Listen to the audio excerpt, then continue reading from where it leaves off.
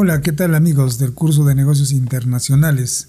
Esta vez con un nuevo episodio de este curso en la cual vamos a tratar el tema muy específico para nuestros fines, que es la teoría del comercio internacional.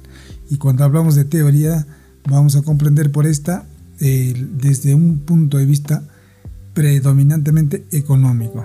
Esto es teoría del comercio internacional. Muy bien, tenemos algunos objetivos para este tema, los cuales son los siguientes, son 5 en realidad.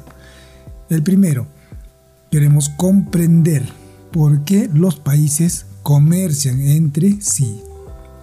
El segundo objetivo es explicar las distintas teorías que explican el flujo comercial entre los países. Tercero, comprender el por qué muchos economistas creen que el libre comercio irrestricto entre los países eleva el bienestar económico de los países que participan en este sistema de libre comercio, o más específicamente de negocios internacionales. También tenemos otro objetivo, comprender cuáles son los argumentos de quienes sostienen que el Estado puede jugar un papel proactivo en la promoción de las ventajas competitivas en ciertas industrias de un país. El quinto objetivo es entender las repercusiones de la teoría del comercio internacional o de negocios internacionales en la práctica. Muy bien. En este capítulo revisamos varias teorías que explican los beneficios que para un país genera el comercio internacional, y también explicamos el esquema del comercio internacional que se observa en la economía mundial. Vamos a ver las teorías que predominan, las cuales son las que más están las más importantes: la teoría de Adam Smith, la teoría de David Ricardo, la de los señores Heckscher y Olin, y todos estos defienden el libre comercio sin restricciones. Muy bien, decimos defienden el libre comercio sin restricciones porque existen algunos que se oponen a ello. Por ejemplo, la doctrina mercantilista. A modo de resumen, podemos decir que esta doctrina mercantilista, y también en menor medida que hay otra nueva teoría del comercio, estas dos apoyan la intervención del gobierno para promover las exportaciones mediante algunos mecanismos, como por ejemplo los subsidios, y también pretenden limitar algunas importaciones a través de algunos instrumentos que en el siguiente capítulo lo vamos a ver. Entonces, estas dos, como escucharán, no son los que defienden el libre mercado. Estas dos al menos se oponen, ¿no? Aparte de las anteriores que hemos citado, ellos sí creen en el libre comercio irrestricto. Muy bien. Entonces, al momento de explicar el esquema del comercio internacional, vamos a ver que, con excepción otra vez del mercantilismo, que guarda silencio sobre este tema, ¿no?, las teorías ofrecen explicaciones que se complementan, es decir, todas las que defienden el libre comercio. Esas teorías que defienden el libre comercio se complementan, salvo los mercantilistas, que no se han pronunciado al respecto. Entonces, aunque ninguna teoría, en realidad ninguna de todas estas teorías que decimos, incluso las escépticas, explican en su totalidad el esquema del comercio internacional, tomadas en conjunto. La teoría, por ejemplo, estas teorías son, por ejemplo, las teorías que resaltan son la de Smith, es la teoría de la ventaja absoluta. La de Ricardo es la teoría de la ventaja comparativa, ¿ya? Las de Heckscher-Ohlin mejoran los postulados de la ventaja comparativa de David Ricardo. La otra teoría que aparece es la teoría del ciclo de vida del producto. Es otra teoría. Y también hay otra más que es la nueva teoría del comercio, ¿ya? Es otra nueva teoría. Y finalmente vamos a citar a la teoría de Porter acerca de las ventajas competitivas nacionales. Muy bien. Entonces todos estos vamos a detallarlo en los siguientes minutos. Vayamos, por ejemplo, ¿qué es lo que piensa la escuela mercantilista acerca del comercio internacional? Para los mercantilistas es fundamental promover las exportaciones, es decir, ellos sostienen que hay que incrementar las exportaciones y también sostienen que hay que disminuir las importaciones. Quiere decir que para ellos exportar es más importante que importar. De hecho, ellos afirman que un país debe exportar más e importar menos de otros países. Muy bien. Entonces, de manera que si sucede eso, las exportaciones van a ser mayores que las importaciones. Por lo tanto, ahí se genera un superávit en la balanza comercial o finalmente en la balanza de pagos. De manera que si uno tiene superávit en la balanza de pagos, en teoría económica nosotros sabemos que los ingresos aumentan, es decir, vamos a tener mayores divisas. Eso es un superávit, es decir, entran divisas a un país doméstico, ¿no? Y luego de ello, ¿qué sucede si es que ingresa dinero a nuestro país? ¿No? Por teoría monetaria, la oferta de dinero aumenta. ¿Y qué pasa si es que la oferta de dinero aumenta? Por lógica, sabemos que si la masa monetaria aumenta, los precios van a aumentar, ¿no es cierto?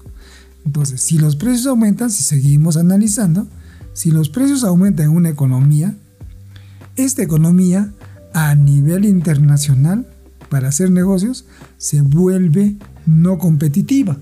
¿Por qué? Porque sus precios han aumentado. Lógico, ¿no es cierto? Entonces, si continuamos un poquito más allá en este análisis, si es que los precios aumentan, ¿no es cierto?, la demanda va a disminuir en esa economía.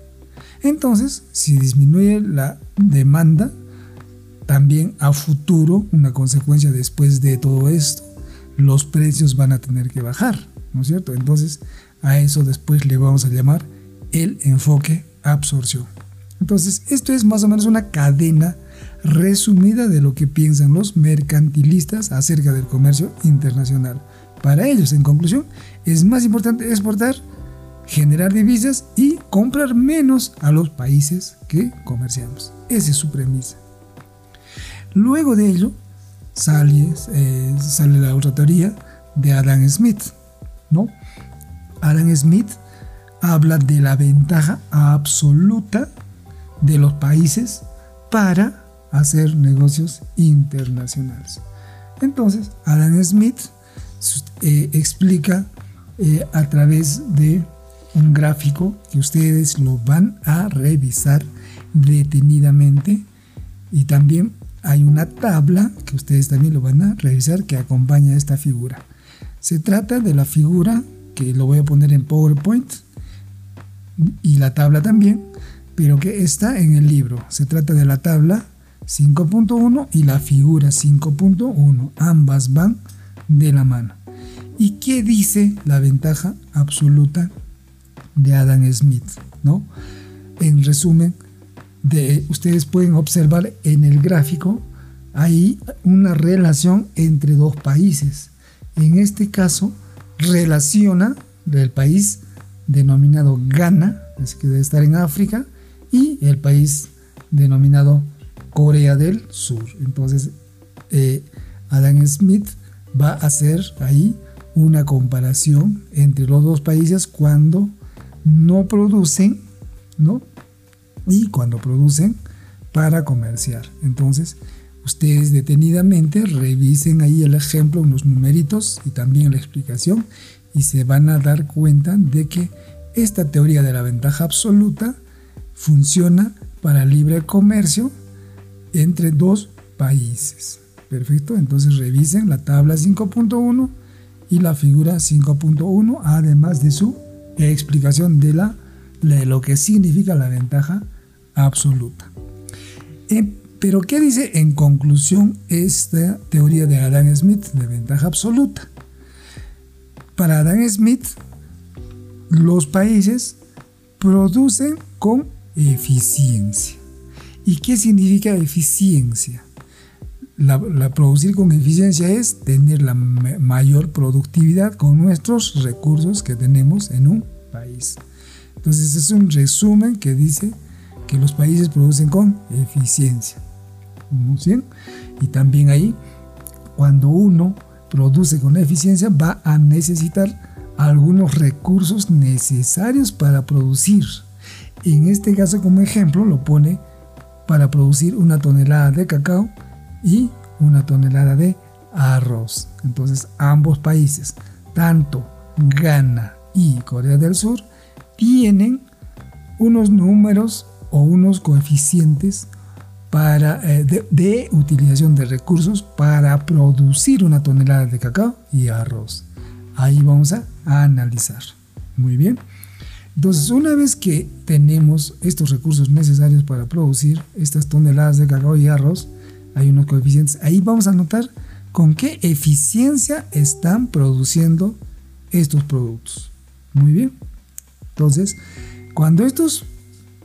una vez que producen, estos países pueden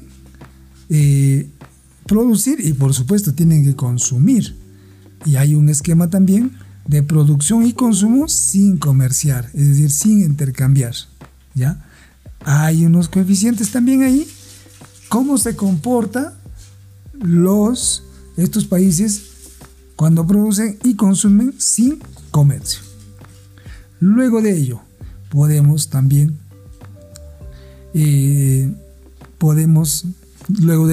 estos países pueden intercambiar estos productos, ¿no? Es lo que nos explica en la ventaja absoluta. Van a intercambiar. Muy bien.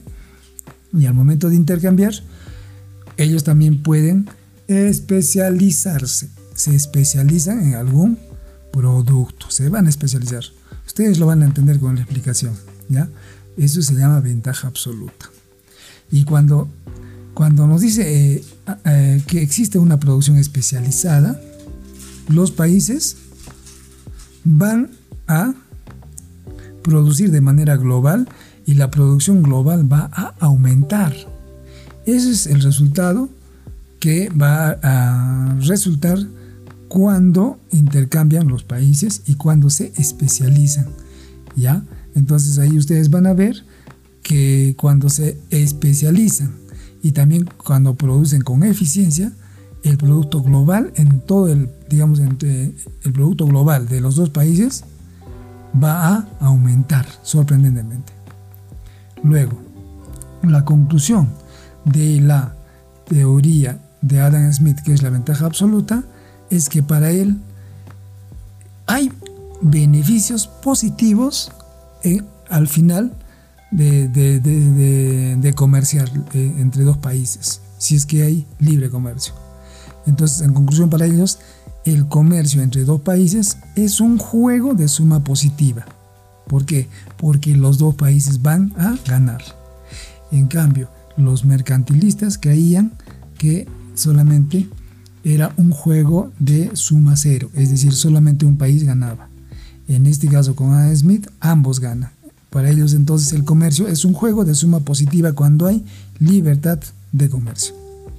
Eso es un resumen lo que es Adam Smith, pero puede usted revisar el ejemplo de país de Ghana y versus Corea del Sur. Es un tema muy interesante que ustedes lo van a revisar. Está muy bien explicado y de manera resumida también. La siguiente, digamos como una evolución, ¿no? Vamos a decirlo de esa manera. Después de Adam Smith llega David Ricardo para mejorar la teoría de Adam Smith. Y la teoría de David Ricardo se denomina la ventaja comparativa, ¿ya? La ventaja comparativa es un avance de la teoría de Adam Smith, ¿ya? Entonces, y esta teoría de la ventaja comparativa ustedes también la van a ver en la figura 5.2 y su respectiva tabla 5.2, y también la está en las diapositivas que les estoy presentando, y también tiene su respectiva explicación, ¿ya? Y la ventaja comparativa de David Ricardo señala como importantes las diferencias entre productividades nacionales. Es decir, para David Ricardo interesa mucho la productividad, ¿ya? de los países, ¿ok? Y la ventaja comparativa de David Ricardo dice que si dos países intercambian productos, es decir, comercian, estos dos países pueden incrementar también su producción. Y sobre los mismos productos, ahí está el ejemplo explicado en la tabla y la figura 5.2. Entonces, ambos, como ustedes van a ver, va a aumentar la producción conjunta, o también se puede llamar la producción global. En ambos casos va a aumentar, ¿ya? Entonces, al final también ustedes van a tener que ambos países pueden tener más de ambos bienes, ¿ya? ¿Por qué? Porque ahí también les va a explicar de David Ricardo, también les va a explicar qué cosa es productividad, ¿no? Productividad, ustedes saben que es por fórmula cuánto de producto obtienes y cuánto recurso has utilizado para eso. Eso es productividad. Entonces David Ricardo en su tabla les va a explicar cuántos son esos recursos que se necesitan para producir una tonelada de cacao y arroz también, ¿ya? En esos dos países, sigue el ejemplo, gana ahí Corea. Y también luego de ello les voy a explicar cómo sería la producción y consumo sin intercambio, o sea, sin comercio.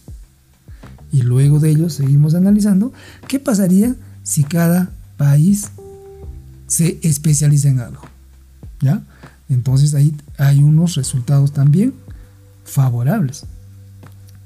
¿Y qué pasa? Empiezan a comerciar. Una vez que producen especializadamente y también luego de eso empiezan a intercambiar, va a haber unos resultados también de manera favorable. Muy bien.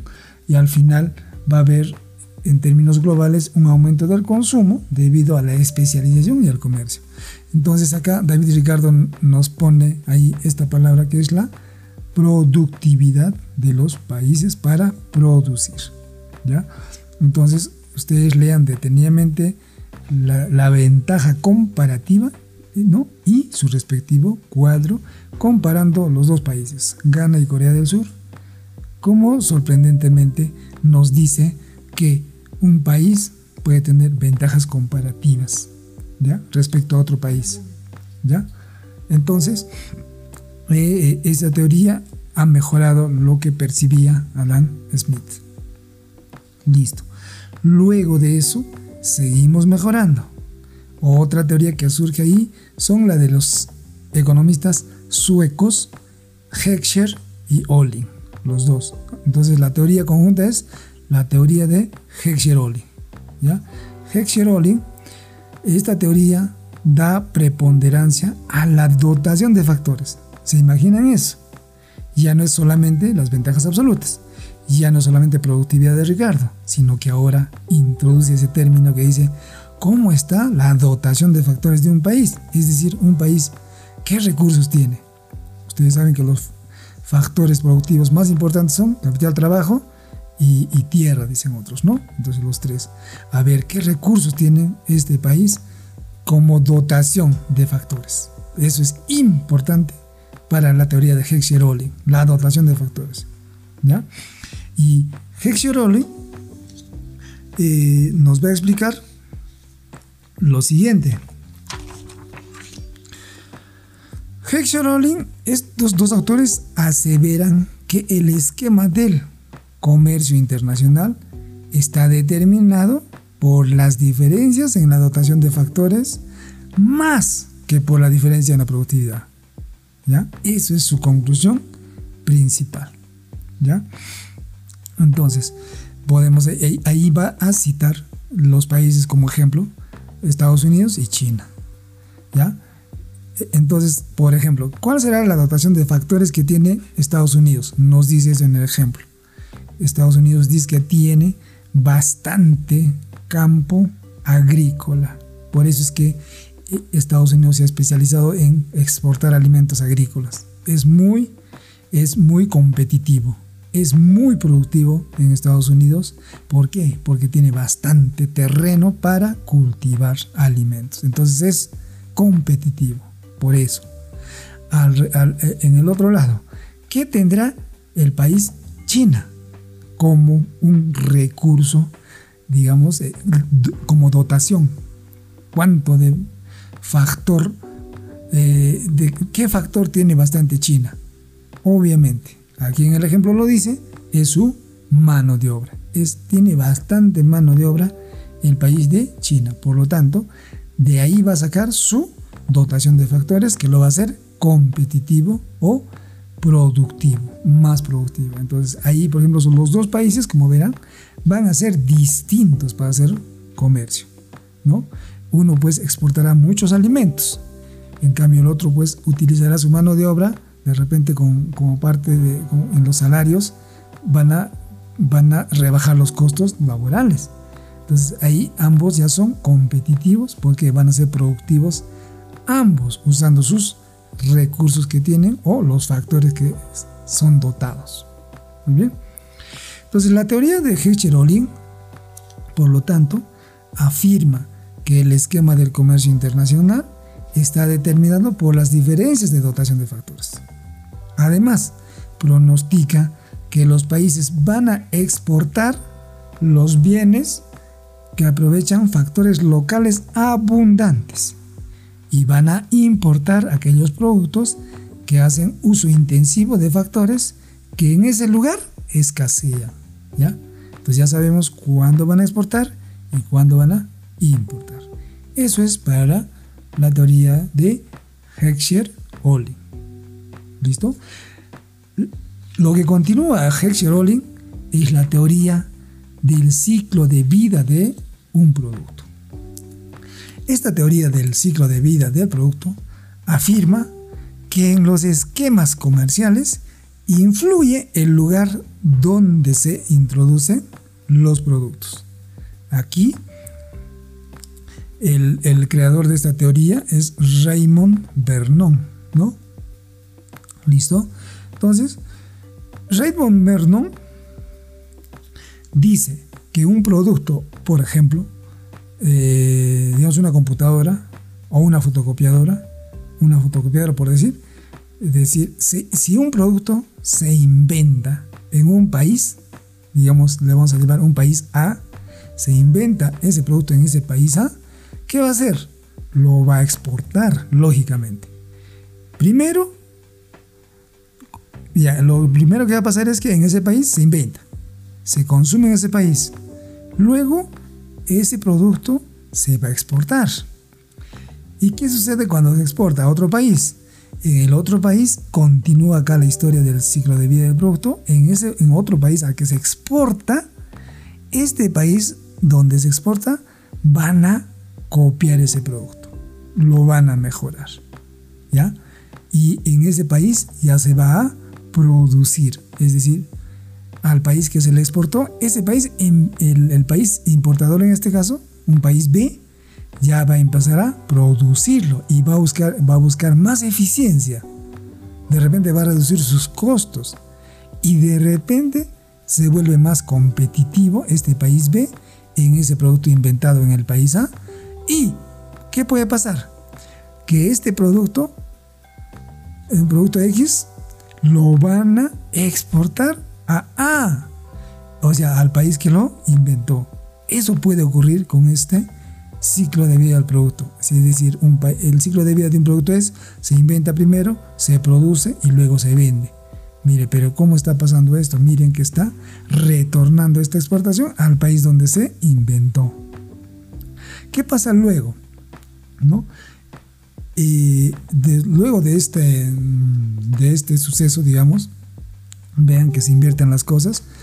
Luego este producto se dispersa, es decir, la producción se va a dispersar. Es decir, como ya hemos aprendido qué cosa es eficiencia, qué cosa es productividad, qué cosa es competitividad, entonces cuando ya los países aprenden de este producto, pueden buscar lugares donde los insumos sean más baratos. Eso significa que un país prácticamente dispersa su producción, es decir, ya va a comprar de otros países, es decir, va a comprar de países donde los componentes del producto sean más baratos. Eso es reducir costos y eso es dispersar la producción, ¿ya? Y en conclusión, cuando se dispersa la producción, se va a fabricar donde es más favorable la mezcla de habilidades y costo de factores, donde lo hacen mejores en resumen, ¿no? Entonces, cuando uno inventa un producto, en conclusión, el hecho de que tú inventes, no tienes el dominio del mercado de manera ilimitada. En algún momento te van a copiar, incluso a ti te lo van a vender de repente en mejores condiciones o más desarrollado. En conclusión, el dominio del mercado es limitado, ¿ya? Entonces eso hay que tener en cuenta. Eso es respecto a la teoría del ciclo de vida del producto. Vayamos a la siguiente teoría, que es la nueva teoría del comercio. Esta nueva teoría del comercio afirma que gracias al comercio o intercambio, un país se especializa en producir determinados bienes. Y cuando se especializa en determinados bienes, es decir, en su producción, puede alcanzar economías de escala, ¿no? Economías de escala. Por lo tanto, si hay economías de escala, van a disminuir los costos de elaborar esos productos o esos artículos. Al mismo tiempo, puede comprar, cuando hay economías de escala, puede comprar los bienes que no produce a otros países también que se especializan, porque también tienen economías de escala, porque hay que comprar a países pues que son especialistas en producir algo, y nosotros no podemos especializar en algo que nosotros somos también especialistas. Ya hay un intercambio, y con este mecanismo va pues a aumentar el surtido de bienes al alcance de los consumidores de cada país, al tiempo que en promedio van a reducir los costos de sus bienes. Ustedes saben que por economías de escala, ¿qué es lo que ocurre? ¿Qué es una economía de escala? Economía de escala significa aumentar la producción para principalmente reducir los costos fijos. Eso es economía de escala. Y eso hay que buscar siempre y cuando uno se especializa en la producción de un determinado bien, te especializas y tú buscas economías de escala. Pero aquello que tú no puedes lograr economías de escala, en otros países lo pueden hacer y esto nosotros lo importaríamos, ¿no? De manera que no solamente habrían pocos bienes, sino muchos bienes ya vendrían a nosotros, a nuestro mercado, y también nosotros también podemos vender a otros países, de manera que ya se generan muchos bienes con economías de escala y ya podemos intercambiar. ¿Qué más dice esta nueva teoría del comercio? Esta teoría de la nueva teoría del comercio también afirma que en los sectores en los cuales las economías de escala importantes significan que el mercado mundial solo da cabida a pocas empresas. Los países predominan en la exportación de ciertos productos porque tienen una empresa que fue la primera en moverse, es decir, la primera en llegar en uno de los sectores. Y un ejemplo de esto es la industria aeronáutica, comercial en este caso. En el mundo, los más importantes fabricantes de aviones son el Boeing, que es de Estados Unidos, y el Airbus de la Unión Europea. Estos dos predominan en el mercado aeronáutico, es decir, la fábrica de aviones. Por ejemplo, Airbus de la Unión Europea se ha especializado en producir aviones de gran capacidad. En cambio, Boeing no. Pero, ¿cómo es que se quedaron estas dos empresas a nivel del mundo? Porque llegaron primero. Eso sería una conclusión. Es decir, llegaron primero al mercado. Es decir, estos dos llegaron para fabricar aviones. Y ustedes saben que fabricar un avión es muy costoso. Entonces ellos, al momento de llegar, por el hecho de llegar primero a este mercado de aviones, se quedan en el mercado y ya no permiten la entrada de otros fabricantes. Esa es la ventaja de llegar primero, o también le dicen en moverse primero. Y ustedes saben que llegar primera vez en un mercado es prácticamente quedarse, porque uno ya sabe el cómo hacerlo, el know-how que le dicen, ¿no? Y cómo lo voy a hacer este producto, y solo yo sé. Entonces esa es una barrera a la entrada para otras empresas, ¿no? Para evitar la competencia. Eso es la ventaja de moverse primero, ¿ya? Eso afirma la nueva teoría del comercio. ¿Qué más? Algunos teóricos también del nuevo comercio, de esta nueva teoría del comercio internacional, dicen que es una variación, pues, de la teoría de Heckscher-Ohlin, ¿no? Es eso para ellos, ¿ya? Y para ellos se necesita suerte, dice, ¿no? Se necesita suerte, se necesita ser muy emprendedor y, sobre todo, tienen que ser muy innovadores en esta nueva teoría del comercio. Si tienes estos tres, puedes permanecer en el mercado. Algunos que quieren entrar ya no pueden, porque ya llegaron primero y realmente es muy difícil entrar a esta industria. Entonces, como dicen, si no puedes ya no puedes con la competencia, mejor es unirte a él. Un ejemplo es, que citan también acá en el texto, de Mitsubishi Heavy. Es una industria del Oriente que al no poder hacer aviones, entonces simplemente se han unido ahí para proveer algunos insumos, es algunas partes de avión. Es proveedor de Boeing, por ejemplo, este Mitsubishi Heavy. Entonces ya no puede entrar a esta industria, pero mejor me uno fabricando algunos componentes y ya soy parte de esta industria aeronáutica, ¿ya? Entonces, estos teóricos del nuevo comercio defienden la idea de que es necesario implementar políticas de comercio estratégicas. ¿Y cuál sería una estrategia? Utilizar al gobierno, o en todo caso, utilizar al Estado. El Estado puede invertir en estas industrias. O sea, el Estado, por ejemplo, se sabe que el Estado norteamericano, en este caso de Estados Unidos, ha invertido mucho en la fabricación de los aviones Boeing, es decir, ha impulsado a esta industria aeronáutica. El Estado estadounidense, ¿ya? Entonces el gobierno ayuda. ¿Cómo ayuda? Ustedes, hay una técnica, hay un instrumento muy importante, bien conocido, son los subsidios. Entonces el gobierno subsidia, ¿no? Y subsidia a estas industrias de manera que puedan incrementar las posibilidades de que estas empresas, ¿no?, de estos sectores entren primero y luego se queden ahí en los nuevos mercados. Es decir, si alguien tiene una industria estratégica, puede entrar a ese mercado primero y luego se queda ahí, pero tiene la ayuda del Estado primero, ¿no? Eso es lo que dicen estos teóricos de la nueva teoría del comercio internacional. Finalmente, tenemos a Porter, ¿no? Este señor proviene de la Escuela de Negocios de Harvard, ¿no? Michael Porter. Él propone la teoría de la ventaja competitiva, la teoría de la ventaja competitiva nacional, ¿ya? Entonces, y Porter afirma que existen cuatro atributos generales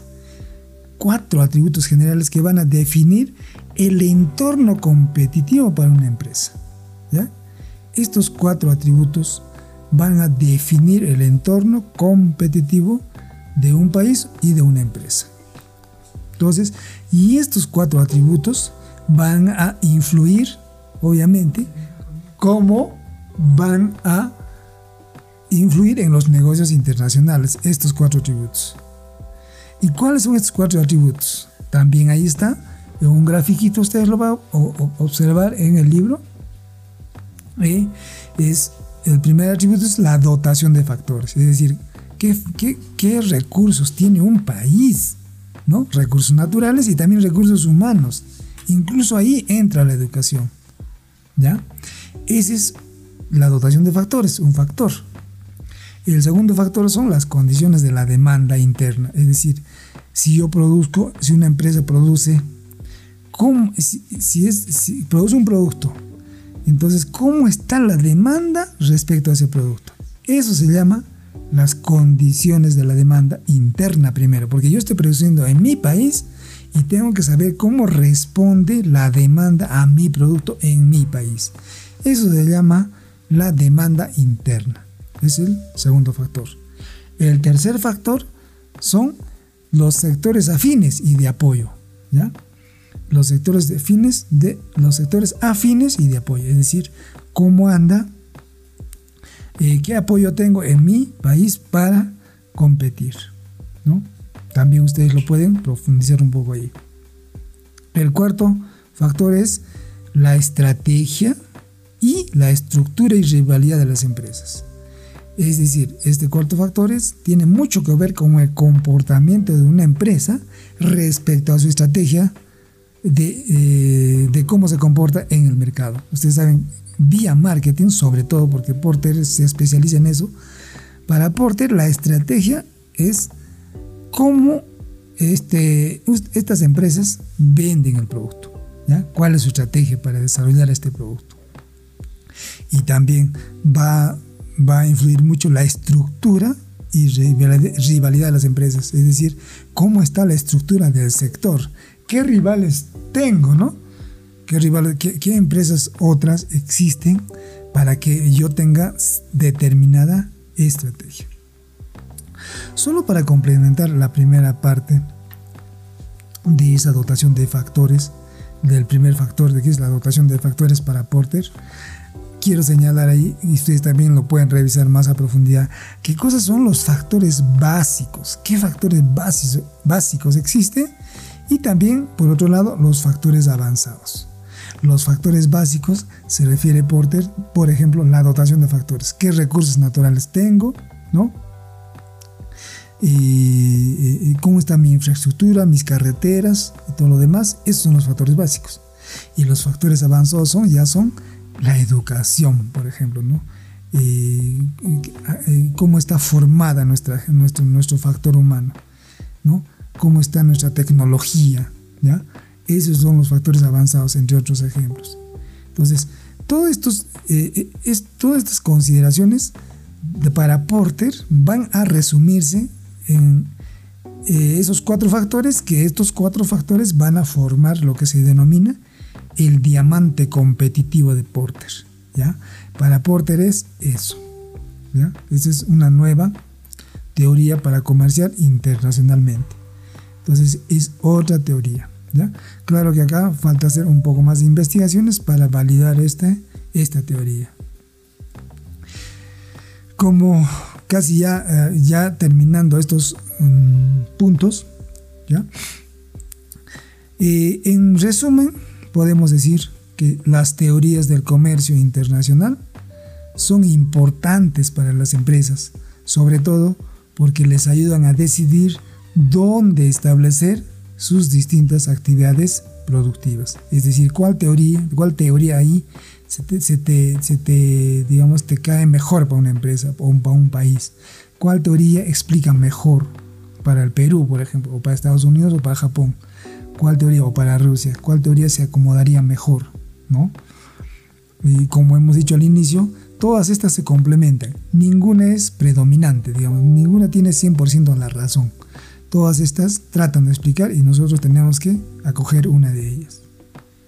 Finalmente, las empresas que se dedican al comercio internacional, o más específicamente a los negocios internacionales, pueden ejercer influencia en las políticas comerciales de su gobierno, ¿no? Porque ellos pueden solicitar al gobierno que se les den leyes a favor del comercio internacional, pueden abogar por cierta teoría, pueden de repente, como dice la nueva teoría, necesitamos la ayuda del Estado para promover algunos sectores estratégicos para empezar y llegar primero al mercado en algunos productos, ¿no? Y yo creo que al final estas empresas siempre van a promover el libre comercio, o también pueden quejarse de algunas restricciones comerciales, o de repente quieren imponer algunas restricciones comerciales, porque eso se puede hacer a nivel de gobierno, ¿no? Por eso que a veces nosotros decimos, por favor, ya no importen más azúcar, porque acá tenemos azúcar. Por favor, ya no importen más algodón, porque acá en el Perú tenemos algodón. Entonces, estos sectores pueden, si es que tienen bien sustentados sus datos a nivel de exportaciones e importaciones, pueden apelar al gobierno o al Estado a través de todos sus poderes del Estado para promover el comercio internacional y la forma más favorable de hacer negocios internacionales a nivel mundial. Eso es todo por ahora. Entonces dejamos a ustedes para que puedan tomar nota y profundizar algunos conceptos detalladamente. Ya nos estamos viendo en un siguiente episodio. Muchas gracias.